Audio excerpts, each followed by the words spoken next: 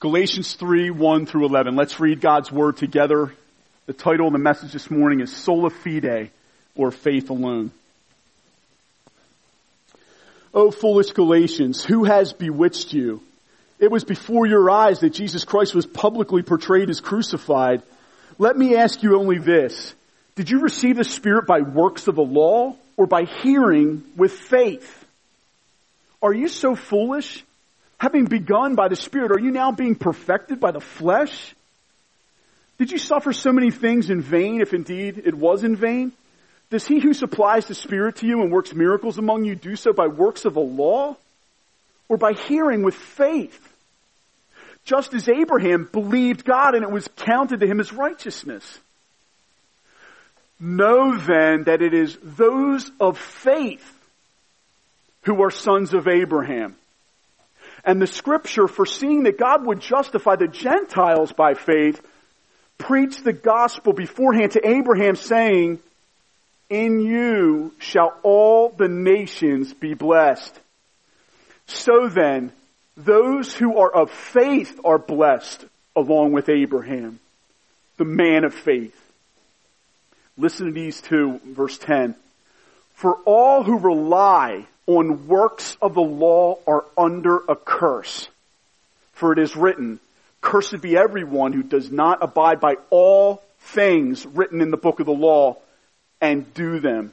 Now it is evident that no one is justified before God by the law, for the righteous shall live by faith.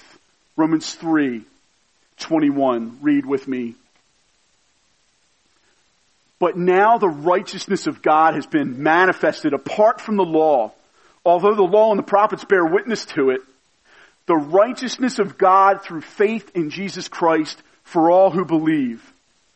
For there is no distinction, for all have sinned and fall short of the glory of God and are justified by His grace as a gift through the redemption that is in Christ Jesus, whom God put forward as a propitiation by His blood to be received by faith.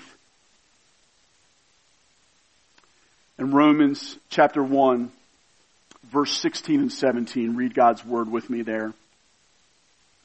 For I am not ashamed of the gospel, for it is the power of God for salvation to everyone who believes, to the Jew first, and also to the Greek. For in it, the righteousness of God is revealed from faith for faith. As it is written, the righteous shall live by faith. Let's pray together. Oh, Almighty God, we thank you so much for this opportunity to hear your word this morning. And Lord, as your word is preached, would you please anoint me with power from on high and assist me to proclaim the glorious gospel. Lord, as we look at this subject of sola fide, or faith alone, by faith alone, Lord, I pray that you would stir our hearts and cause us to be assured of our salvation in a deeper way. Thank you so much, Jesus, for laying your life down for our sins on the cross.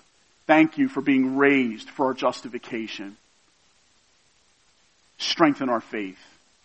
In Jesus' name. Amen. Well, toward the end of his life, Martin Luther wrote a testimony about how he was saved. And he wrote the story down in a passage that probably many of you have heard before, but it's so outstanding. I want to read it for you because it flows out from Romans 1:17.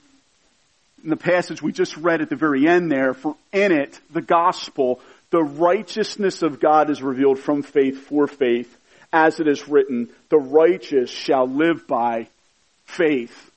When Luther read these words and studied these words, God did a dramatic work of conversion. And I want to read this glorious tale to you in the introduction to this message. Luther wrote this. I had indeed been captivated with an extraordinary ardor for understanding Paul in the epistle to the Romans, but up till then it was not the cold blood about the heart, but a single word in chapter 1. In it, the righteousness of God is revealed that had stood in my way. For I hated that word, righteousness of God, which according to the use and custom of all the teachers, I had been taught to understand philosophically regarding the formal or active righteousness, as they call it, with which God is righteous and punishes the unrighteous sinner. Though I lived as a monk without reproach, I felt that I was a sinner before God with an extremely disturbed conscience. I could not believe that he was placated by my satisfaction or by my works. I did not love, yes, I hated the righteousness, hated the righteous God who punishes sinners, and secretly, if not blasphemously, certainly murmured greatly. I was angry with God and said, as if indeed it is not enough that miserable sinners eternally lost through original sin are crushed by every kind of calamity by the law of the Decalogue without having God add pain to pain by the gospel, and also by the gospel threatening us with his righteousness and wrath. Thus I raged with a fierce and troubled conscience. Nevertheless, I beat importunately upon Paul at that place. Meaning he studied the scriptures. He wouldn't let go. He kept crying out to God as he studied. Most ardently desiring to know what St. Paul wanted. And at last, by the mercy of God, meditating day and night, I gave heed to the context of the words, namely, in it, the righteousness of God is revealed, as it is written, he who through faith is righteous shall live.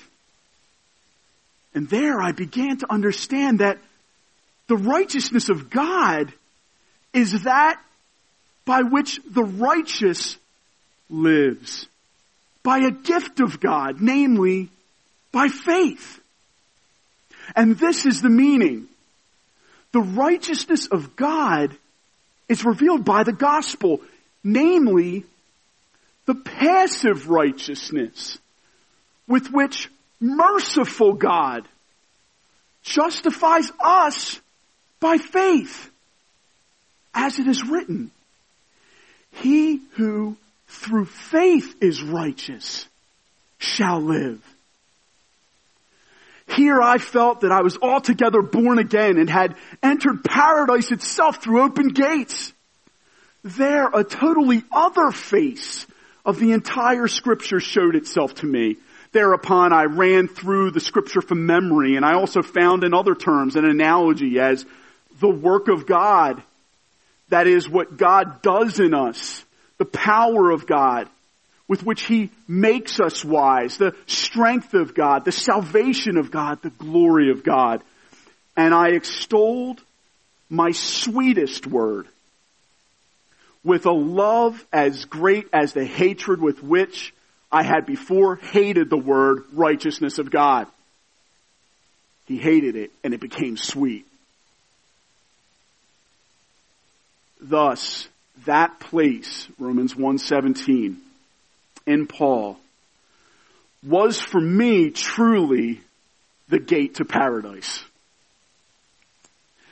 Luther came to see, as we read from the scriptures, that it is those of faith, Galatians 3:7 talks about, that are sons of Abraham or children of God.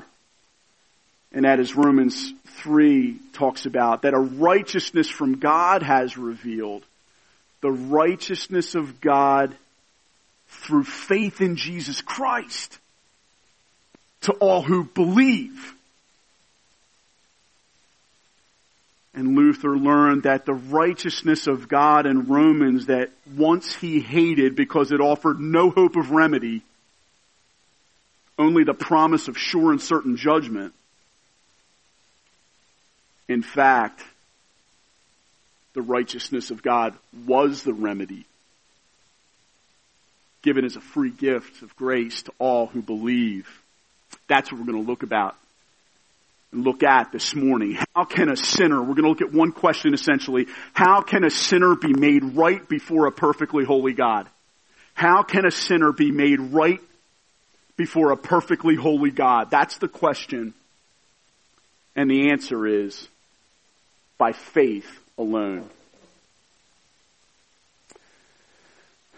We got to understand that perfect righteousness is needed in order for any of us to go to heaven. In order for any of us to stand before a holy God, God requires perfection. Be perfect as your heavenly Father is perfect, Matthew 5 says. So perfect righteousness is needed.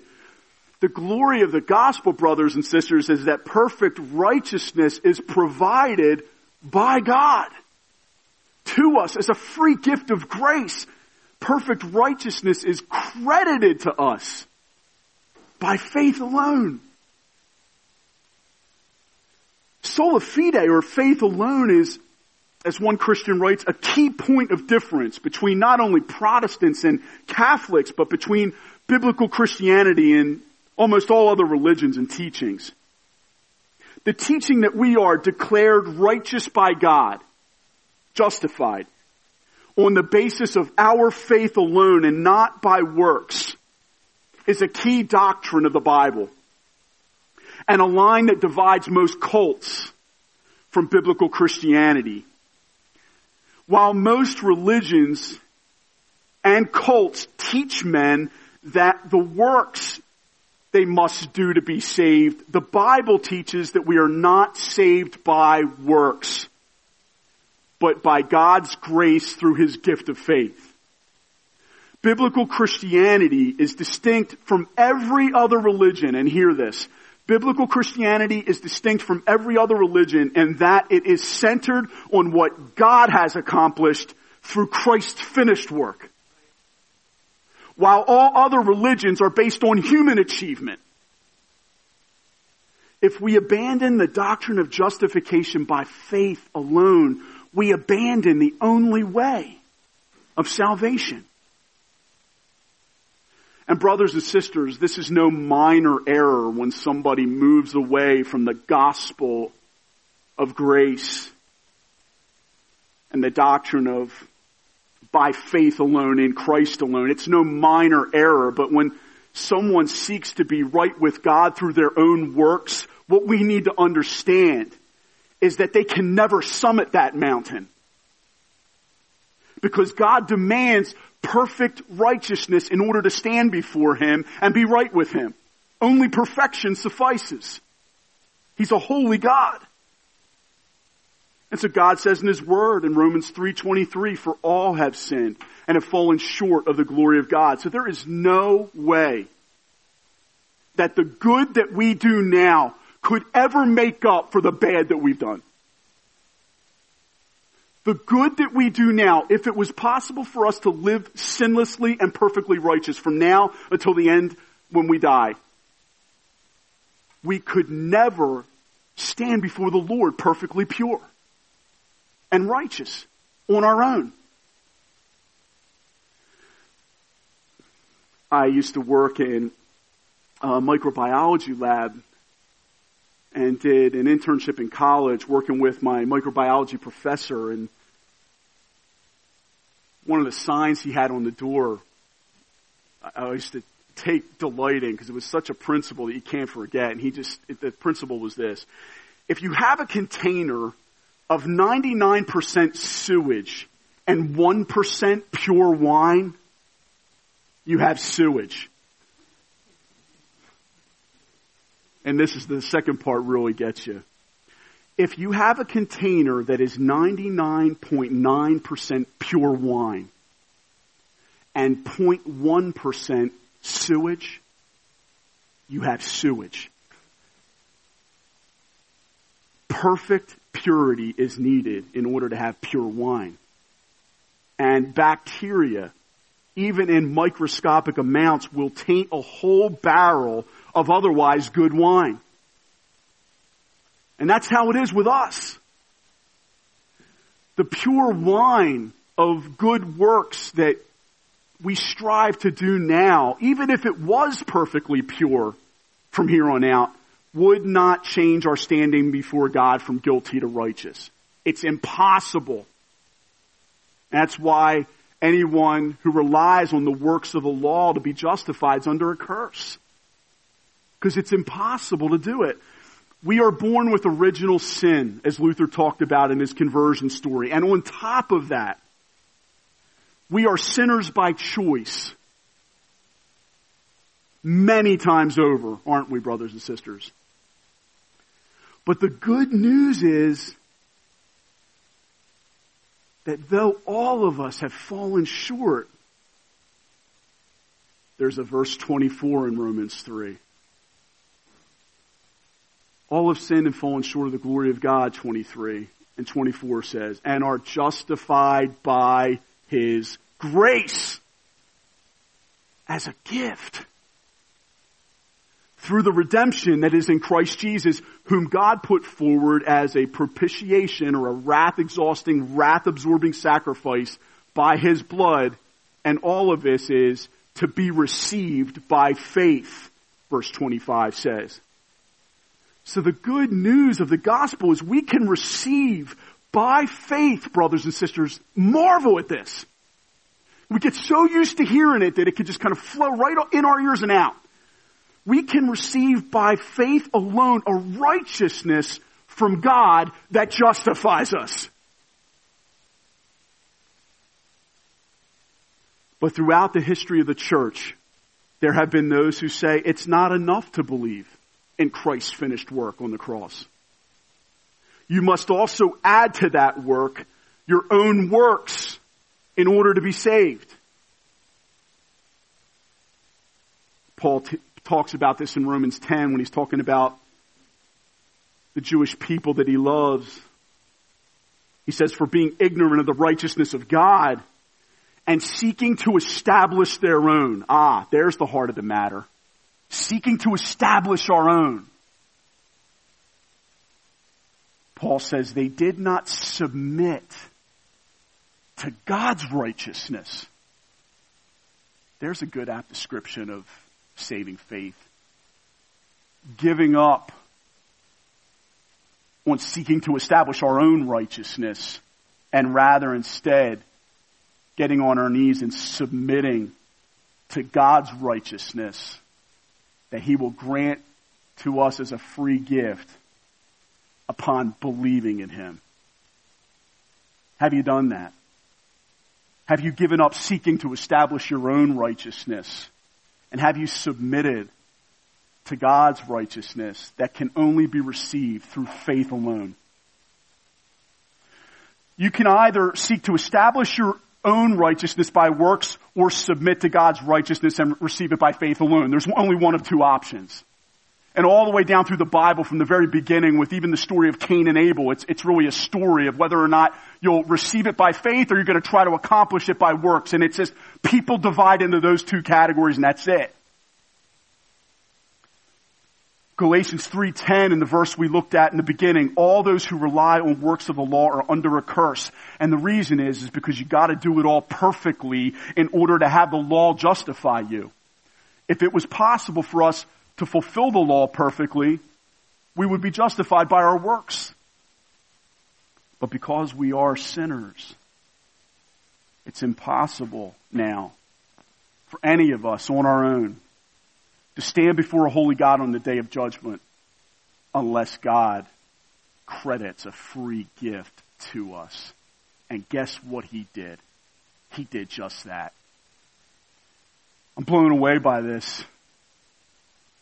And like Luther, let us, church, never grow over familiar with this truth. Let us never, like Ethan said, grow over familiar with our Bibles. These things are precious gifts to us. And the fact that we have an understanding and now have a declared righteousness credited to us by faith alone, and the peace and the hope and the comfort that that gives to us. Brothers and sisters, let it be that we, like Luther, say that the gates of paradise open up to me every day because I look and see that I've been justified by faith alone, in Christ alone.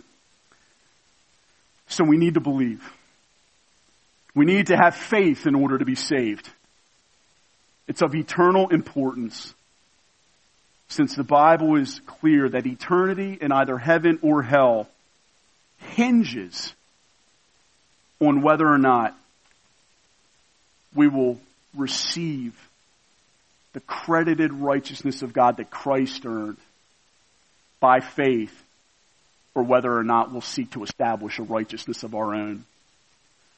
It's amazing, and I'm sure you've seen this as well in your own life. I mean, how many people do you talk to? And I love the evangelistic 2-question test where you ask people the question of how are they going to be able to stand before a holy God on Judgment Day. And it's amazing the answer. The majority of people say that I did good enough and I tried hard and I did my best. Well, guess what? It's not good enough. Only perfection will go into heaven. So that wipes us all out. And Paul talking about the importance of understanding the gospel of grace by faith alone, in Christ alone,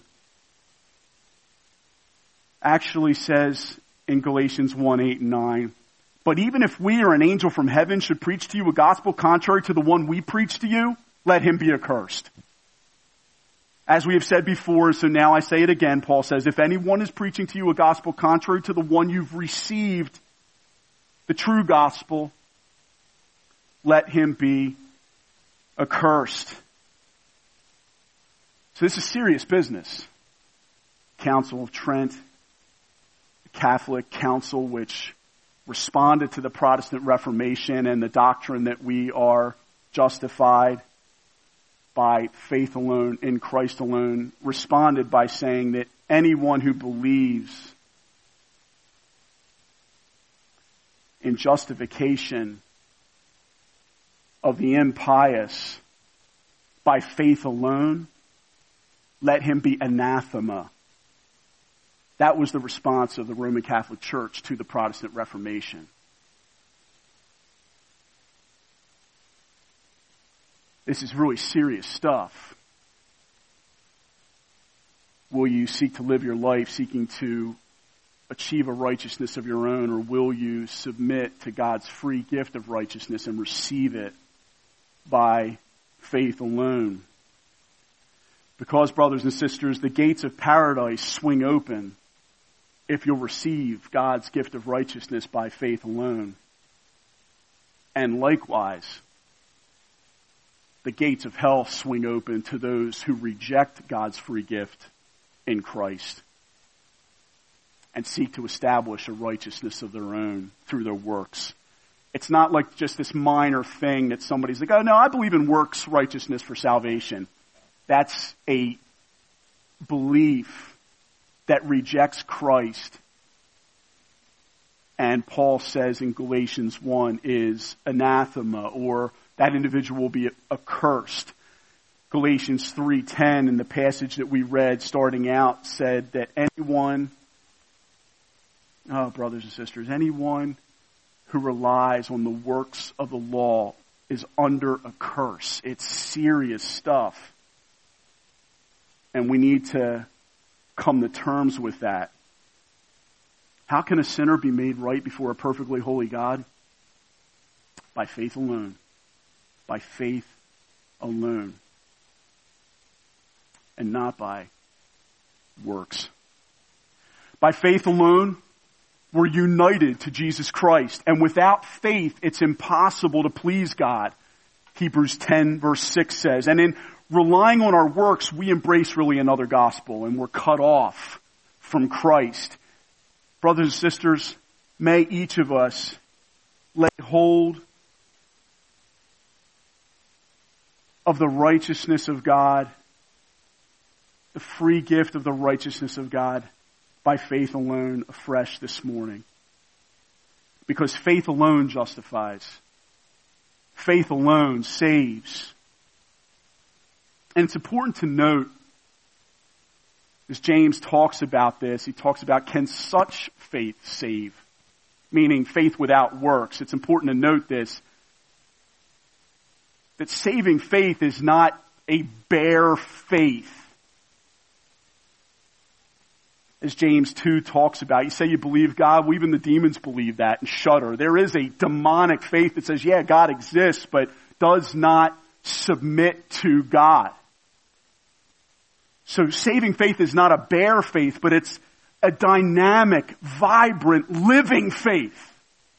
Not static, but alive, that turns from sin and repentance and turns to Christ in faith and lays hold of Christ. It's not dead faith without works flowing out from it, but it's a living faith evidenced by good works for all the world to see. Now, those good works are never the grounds of our justification, but good works evidence the reality that we have true saving faith. So, brothers and sisters, let us note that true saving faith is a very substantial thing. It's not a light thing. And let us also note that what makes faith salvific is not faith itself, but the object of our faith. Christ alone. John's going to be preaching on Christ alone in a couple of weeks, and I'm looking forward to that. The language that the Reformers use to talk about faith is that faith is the instrument we are justified by. Listen to this quote by R.C. Sproul carefully. Our faith itself is a gift from God. Amen. Faith is a gift. Ephesians 2 verse 8. We are responsible to exercise it, but the only reason we have it at all is because of God's sovereign work of regeneration. Even our faith is something that we do not deserve. Justification is not a reward for the goodness of our faith. Rather, faith is the instrumental cause of our justification. Faith is the sole instrument by which we lay hold of the righteousness of Christ. I want to repeat that. Faith is the sole instrument by which we lay hold of the righteousness of Christ. And take note of that language, that lay hold of. And you see that also in the scriptures, that the language in relation to faith throughout the Gospels and throughout the epistles is very much an active language. And Jesus talks about, come to me, arise and come and go. It's not sort of a passive, static thing. It's very alive. And this language here of lay hold of shows that faith is the sole instrument by which we lay hold of the righteousness of Christ. We can think of it like a conduit, Sproul says. When we truly believe in Jesus, faith is the means by which our sin is transferred to Jesus and through which his righteousness is imputed or credited to us. During the Reformation, the argument was not over whether faith was necessary for justification. Both Protestants and Roman Catholics agreed and still do agree that faith is required for justification. The debate centered around the instrumental cause of justification. Is faith alone the instrument of justification, or are works included as well? The instrumental cause of justification is faith alone. Any good that we do plays no part. And Roman Catholics deny this by teaching that at justification, righteousness is infused. There's the language, not imputed or credited. It's infused into our nature, and that by our good works we maintain or lose this righteousness. And therefore a Roman Catholic can never be truly assured of their salvation, even on their deathbed. But if we are to be true to Scripture, we must maintain that Christ's righteousness is imputed to us by faith alone, and that our right standing before God is the result of his declaration, not as a result from any righteousness that we possess in ourselves. That's right. We are declared righteous with the righteousness of Jesus Christ. It's a righteousness outside of us. It's not, as the Catholics believe, an inherent righteousness by which we save ourselves through our good works. No, we are saved by the righteousness, brothers and sisters, of another. We are saved by the righteousness of our Savior, Jesus Christ. And hear the good news of this, who actually did perfectly fulfill God's law. He was tempted in every way as we are, and yet was without sin. And in doing so, not only was he sinless, take note of this is awesome.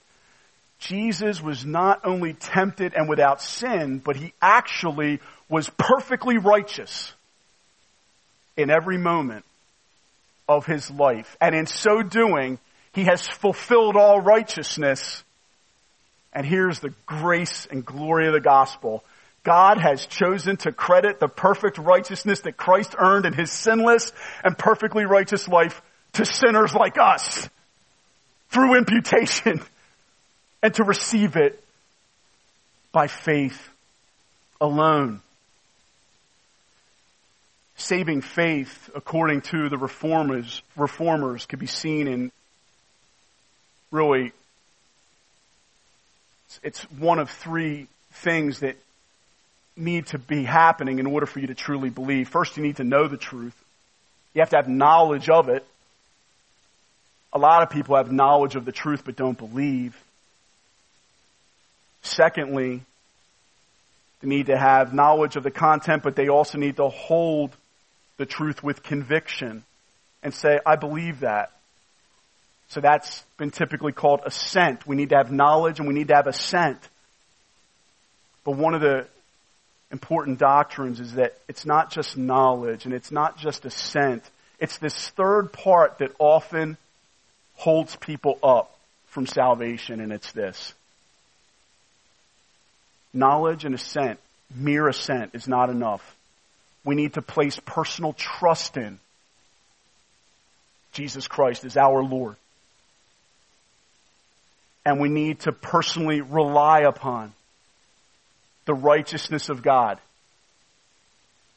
in order to stand before the Lord on the day of judgment. So, brothers and sisters, do you have that personal trust in Jesus Christ? Are you personally relying upon the gospel truth, the finished work of Jesus Christ on the cross? Because when someone believes in Christ in that way, God declares them perfectly righteous in Christ. They are instantly justified. Now, this is what's awesome. You got to understand this, is that we are on the final day of judgment going to be justified as well. There's a future justification that's going to take place where God before everyone pronounces us before the whole world. This one is not guilty and declared righteous in Christ. There's a future justification, but the good news of the justification that we've received by faith in Christ alone is that the verdict of the future has been brought into the present. We have been justified by faith alone. And justification is a present reality. So much so that right now, all of us who are believers in Christ can have the confidence that if we were to walk out of this room and to die today, we can know for sure, right now, that we will be able to stand before the Holy One of Israel. Not because of our own righteousness, but because the righteousness of another, Jesus Christ, his Son, has been credited to us by faith alone. And that alone is the grounds by which we stand before a holy God, brothers and sisters. And so this doctrine is vital for your peace in your heart. This doctrine is vital for your own personal assurance of salvation.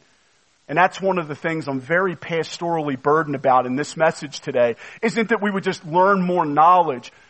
My burden is that by understanding that God has determined to declare guilty sinners righteous in his sight.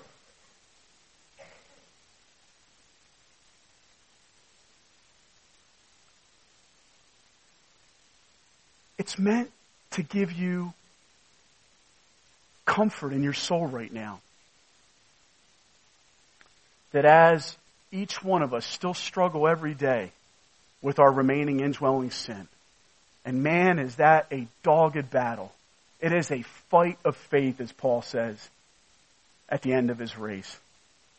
As you are fighting to kill your sin, and as you are fighting to overcome the weaknesses of your flesh, you can have the assurance as you fight of knowing that Christ has already won the victory for you. And it's meant to inject a hope and a peace in your heart, like we read this morning in the pastoral welcome from Romans 5:1. Since we have been justified by faith, we have peace with God. This doctrine is meant to cause our lives to overflow with a peace and a joy in our hearts. You know why it ministers peace? It's because perfect righteousness has been credited to us.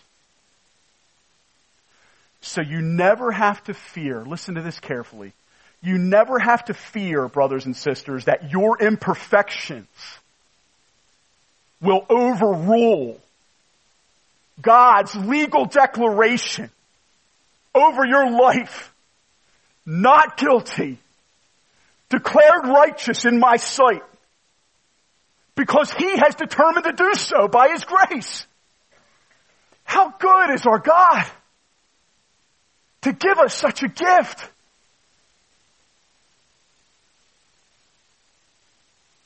This is how we know that nothing is ever going to separate us from the love of God in Christ. Because when God begins a work, He finishes it. And when God declares us righteous in Christ, we are justified just as much right now as we will be on the day of judgment.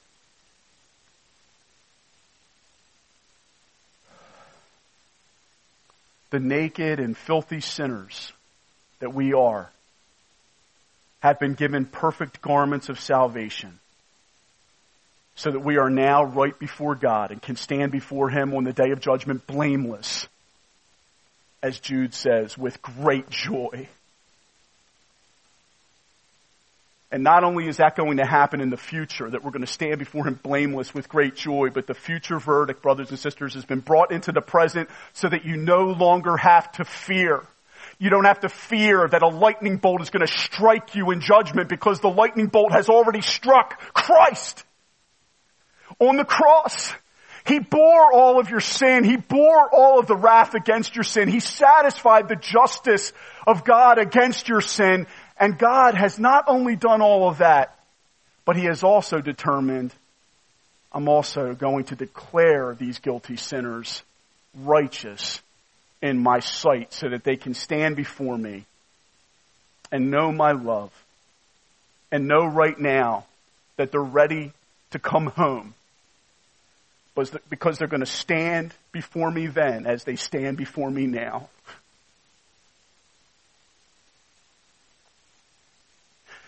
We come with your righteousness on, our humble offering to bring. The judgments of your holy law with me can have nothing to do. My Savior's obedience and blood hide all my transgressions from view. Do you believe it, church? Do you believe it? Faith alone secures forever not just your justification by faith, but also your union with Christ by faith. And listen to this. I don't have a long time to be able to elaborate on this today, but when you believe, not only are you justified and declared righteous, you're also united to Christ by faith alone. And by faith alone, when we're united together with Christ, God's Word says we are one with Him. This is all symbolized at your baptism. When we go under the water, we are united together with Christ in His death and in His burial. And then when we come back out and the water's flowing off of us and we're born again, that symbolizes that we are united together with Him in His resurrection as well. And His resurrection is a key doctrine. In Romans 4:25, we know that He was delivered over to death for our sins, but He was raised to life for our justification. So when you think of the resurrection, it's God's exclamation point over your life. I have declared you righteous. He's alive. You are declared righteous, and nothing can undo or overturn that. And more than that, you have been united to Christ by faith. You've got to understand this. You've been engrafted into perfection.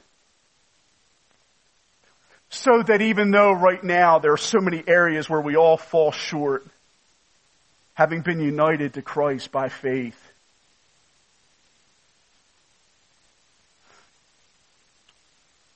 we are a new creation. And the old is gone, and behold, the new has come. Upon believing, we have been born again. And indeed, as Luther felt, we can feel that upon believing, we have entered paradise itself through open gates. Listen to this story. I hope it illustrates for you the nature of true saving faith, and then we'll close. Can you imagine a tightrope stretched over 1/4 mile and spanning the breadth of Niagara Falls? The thundering sound of the pounding water, drowning out all other sounds as you watch a man step onto the rope and walk across. This stunning feat made Charles Blondin famous in the summer of 1859. You're going to love this. He walked 160 feet above the falls several times back and forth between Canada and the United States as huge crowds on both sides looked on with shock and awe. Once he crossed in a sack, once on stilts, another time on a bicycle, and once he even carried a stove and cooked an omelet. He talked about how he cooked an omelet in the middle. He just kind of sat there and like. On July 15th, Blondin walked backward across the tightrope to Canada and returned pushing a wheelbarrow. The Blondin story is told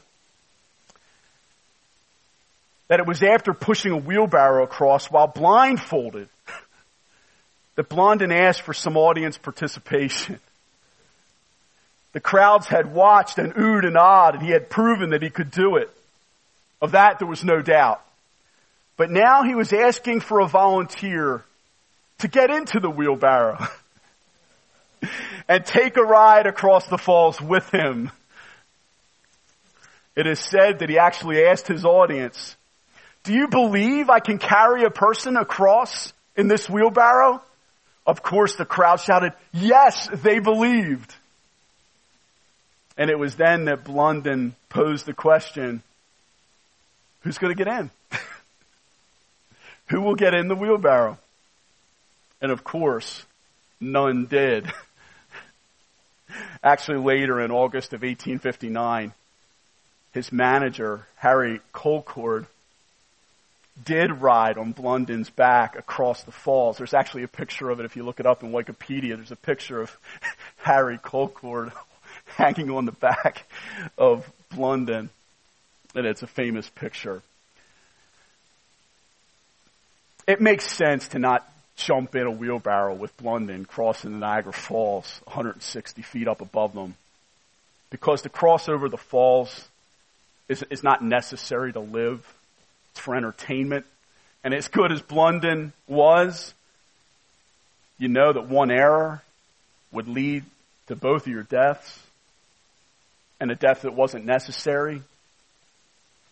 So we can't blame those who were there. But when it comes to Christ, we all must cross over into eternity after death.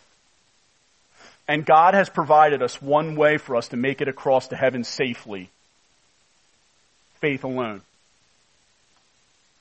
Our works and our efforts can never suffice because we have already fallen short, and perfect righteousness is required, as we looked at. Christ is the only way across the great divide of our sin and God's holiness. Christ perfectly walked the tightrope of fulfilling God's law. One sin would have undone it all. One lack of righteousness in him would have undone it, but he never sinned and instead fulfilled the law perfectly.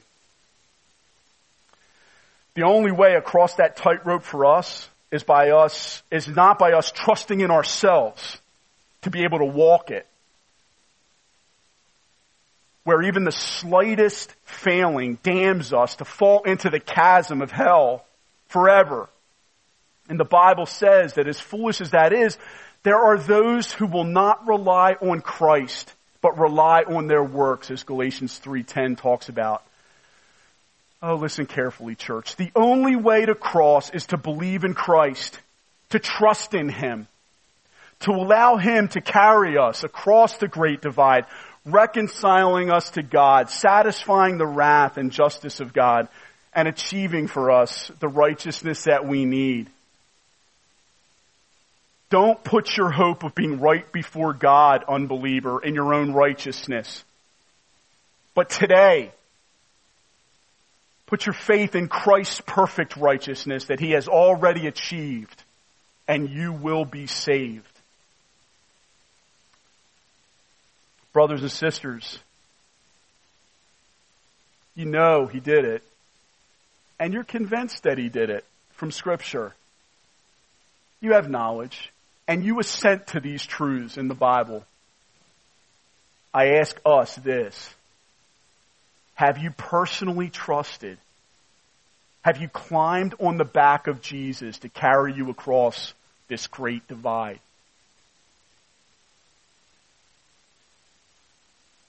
Pray, young people, God have mercy on me, a sinner. I trust in you alone, Jesus, for salvation. And He will save you. He will save you by faith alone and Christ alone. And for my dear brothers and sisters, my pastoral burden for you, as I mentioned earlier, is assurance of salvation. Listen carefully to this quote that I'm going to read from Thomas Schreiner in his book, Faith Alone.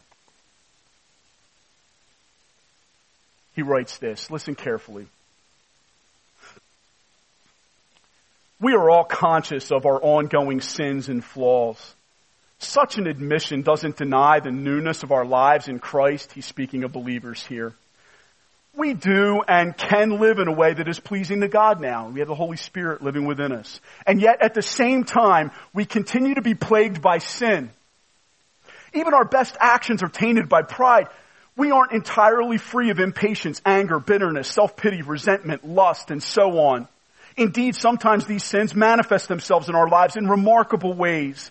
Our righteousness, even after we are Christians, can't qualify us to enter the new creation in God's presence, for despite all the changes in us, we are still defiled by sin. How comforting to know, oh, listen to this, church, how comforting to know that our righteousness doesn't lie ultimately in ourselves, but in Jesus Christ as the crucified and risen one. He is our righteousness, and thus our hope for life isn't anchored to our achievements, but to His grace. Faith doesn't save as if it constitutes our righteousness. It saves because it unites us to Jesus Christ, who is our righteousness and our only hope on the day of judgment. And he closes his book with this. My confidence on the last day will not rest on my transformation. I have too far to go to put any confidence in what I have accomplished. Can any of you relate? I know I can. And he says this, instead, I rest on Jesus Christ. He is my righteousness. He is the guarantor of my salvation. Hebrews 7:22. I am justified by faith alone, in Christ alone, to the glory of God alone, Schreiner says. And so I close where I began. How can a sinner be made right before a perfectly holy God? By faith alone, Christ community. Let's worship Him. Worship team, why don't you return? Let us stand and let's pray. Oh, rock of ages, cleft for me. Let me hide myself in Thee. Lord, thank You so much that we are saved by faith alone, in Christ alone, and not by our works. Our works are imperfect even at their best, and could never secure salvation for us before your holiness. But Jesus can, and Jesus did. Thank you so much, Father, for sending your own Son down, not just to die on the cross for our sins, but actually to achieve a perfect righteousness. And not just to keep for himself, but Lord, you have chosen to credit your Son's perfect righteousness to sinners like us who deserve your wrath. Oh, glorious, glorious good news. Oh, great and glorious and good God. We thank you so much for being such an awesome God who declares guilty sinners righteous by faith alone. And we sing of this. And it's our delight to do so, because we would have no hope for salvation apart from him. But because of Christ, we know we are going to stand before the Lord on the final day of judgment. And we know right now that we stand before him now.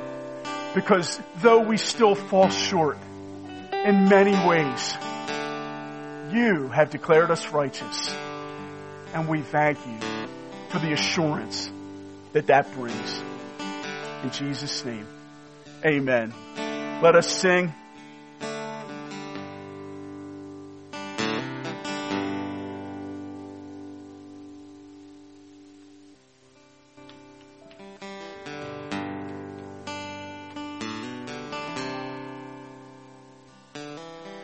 While we were worshiping, I sensed from the Holy Spirit that the Lord desired for us to pray for those who assurance of salvation can just elude you.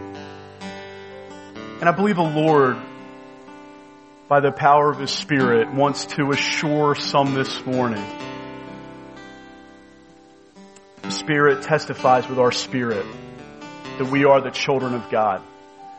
And God delights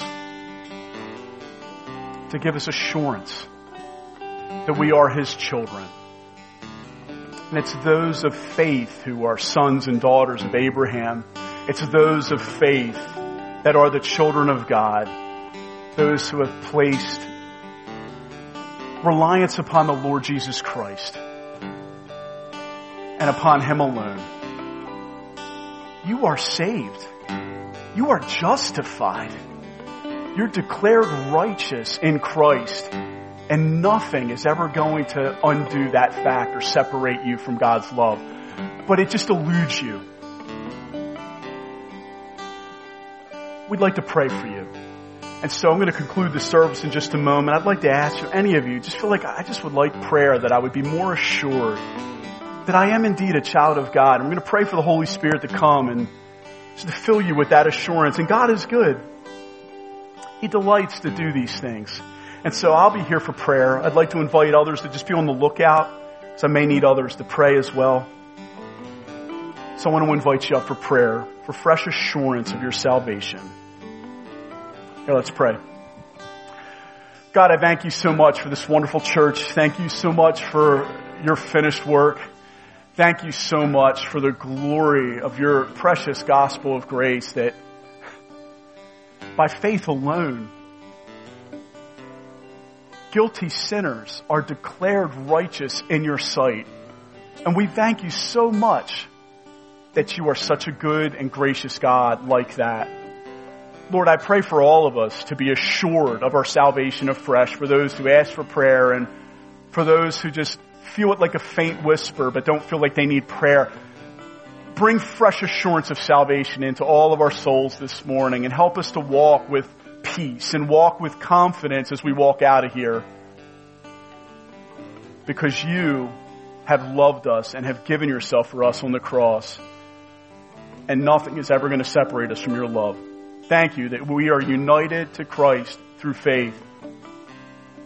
And so all that you are, Christ, and all that is yours is ours, because you have chosen to unite us together with Christ by faith. Thank you, Holy Spirit, for doing that. In Jesus' name, amen. Church, have a wonderful week. For those of you who would like prayer, we're going to be here at the front to pray for you. God bless you and have a wonderful week.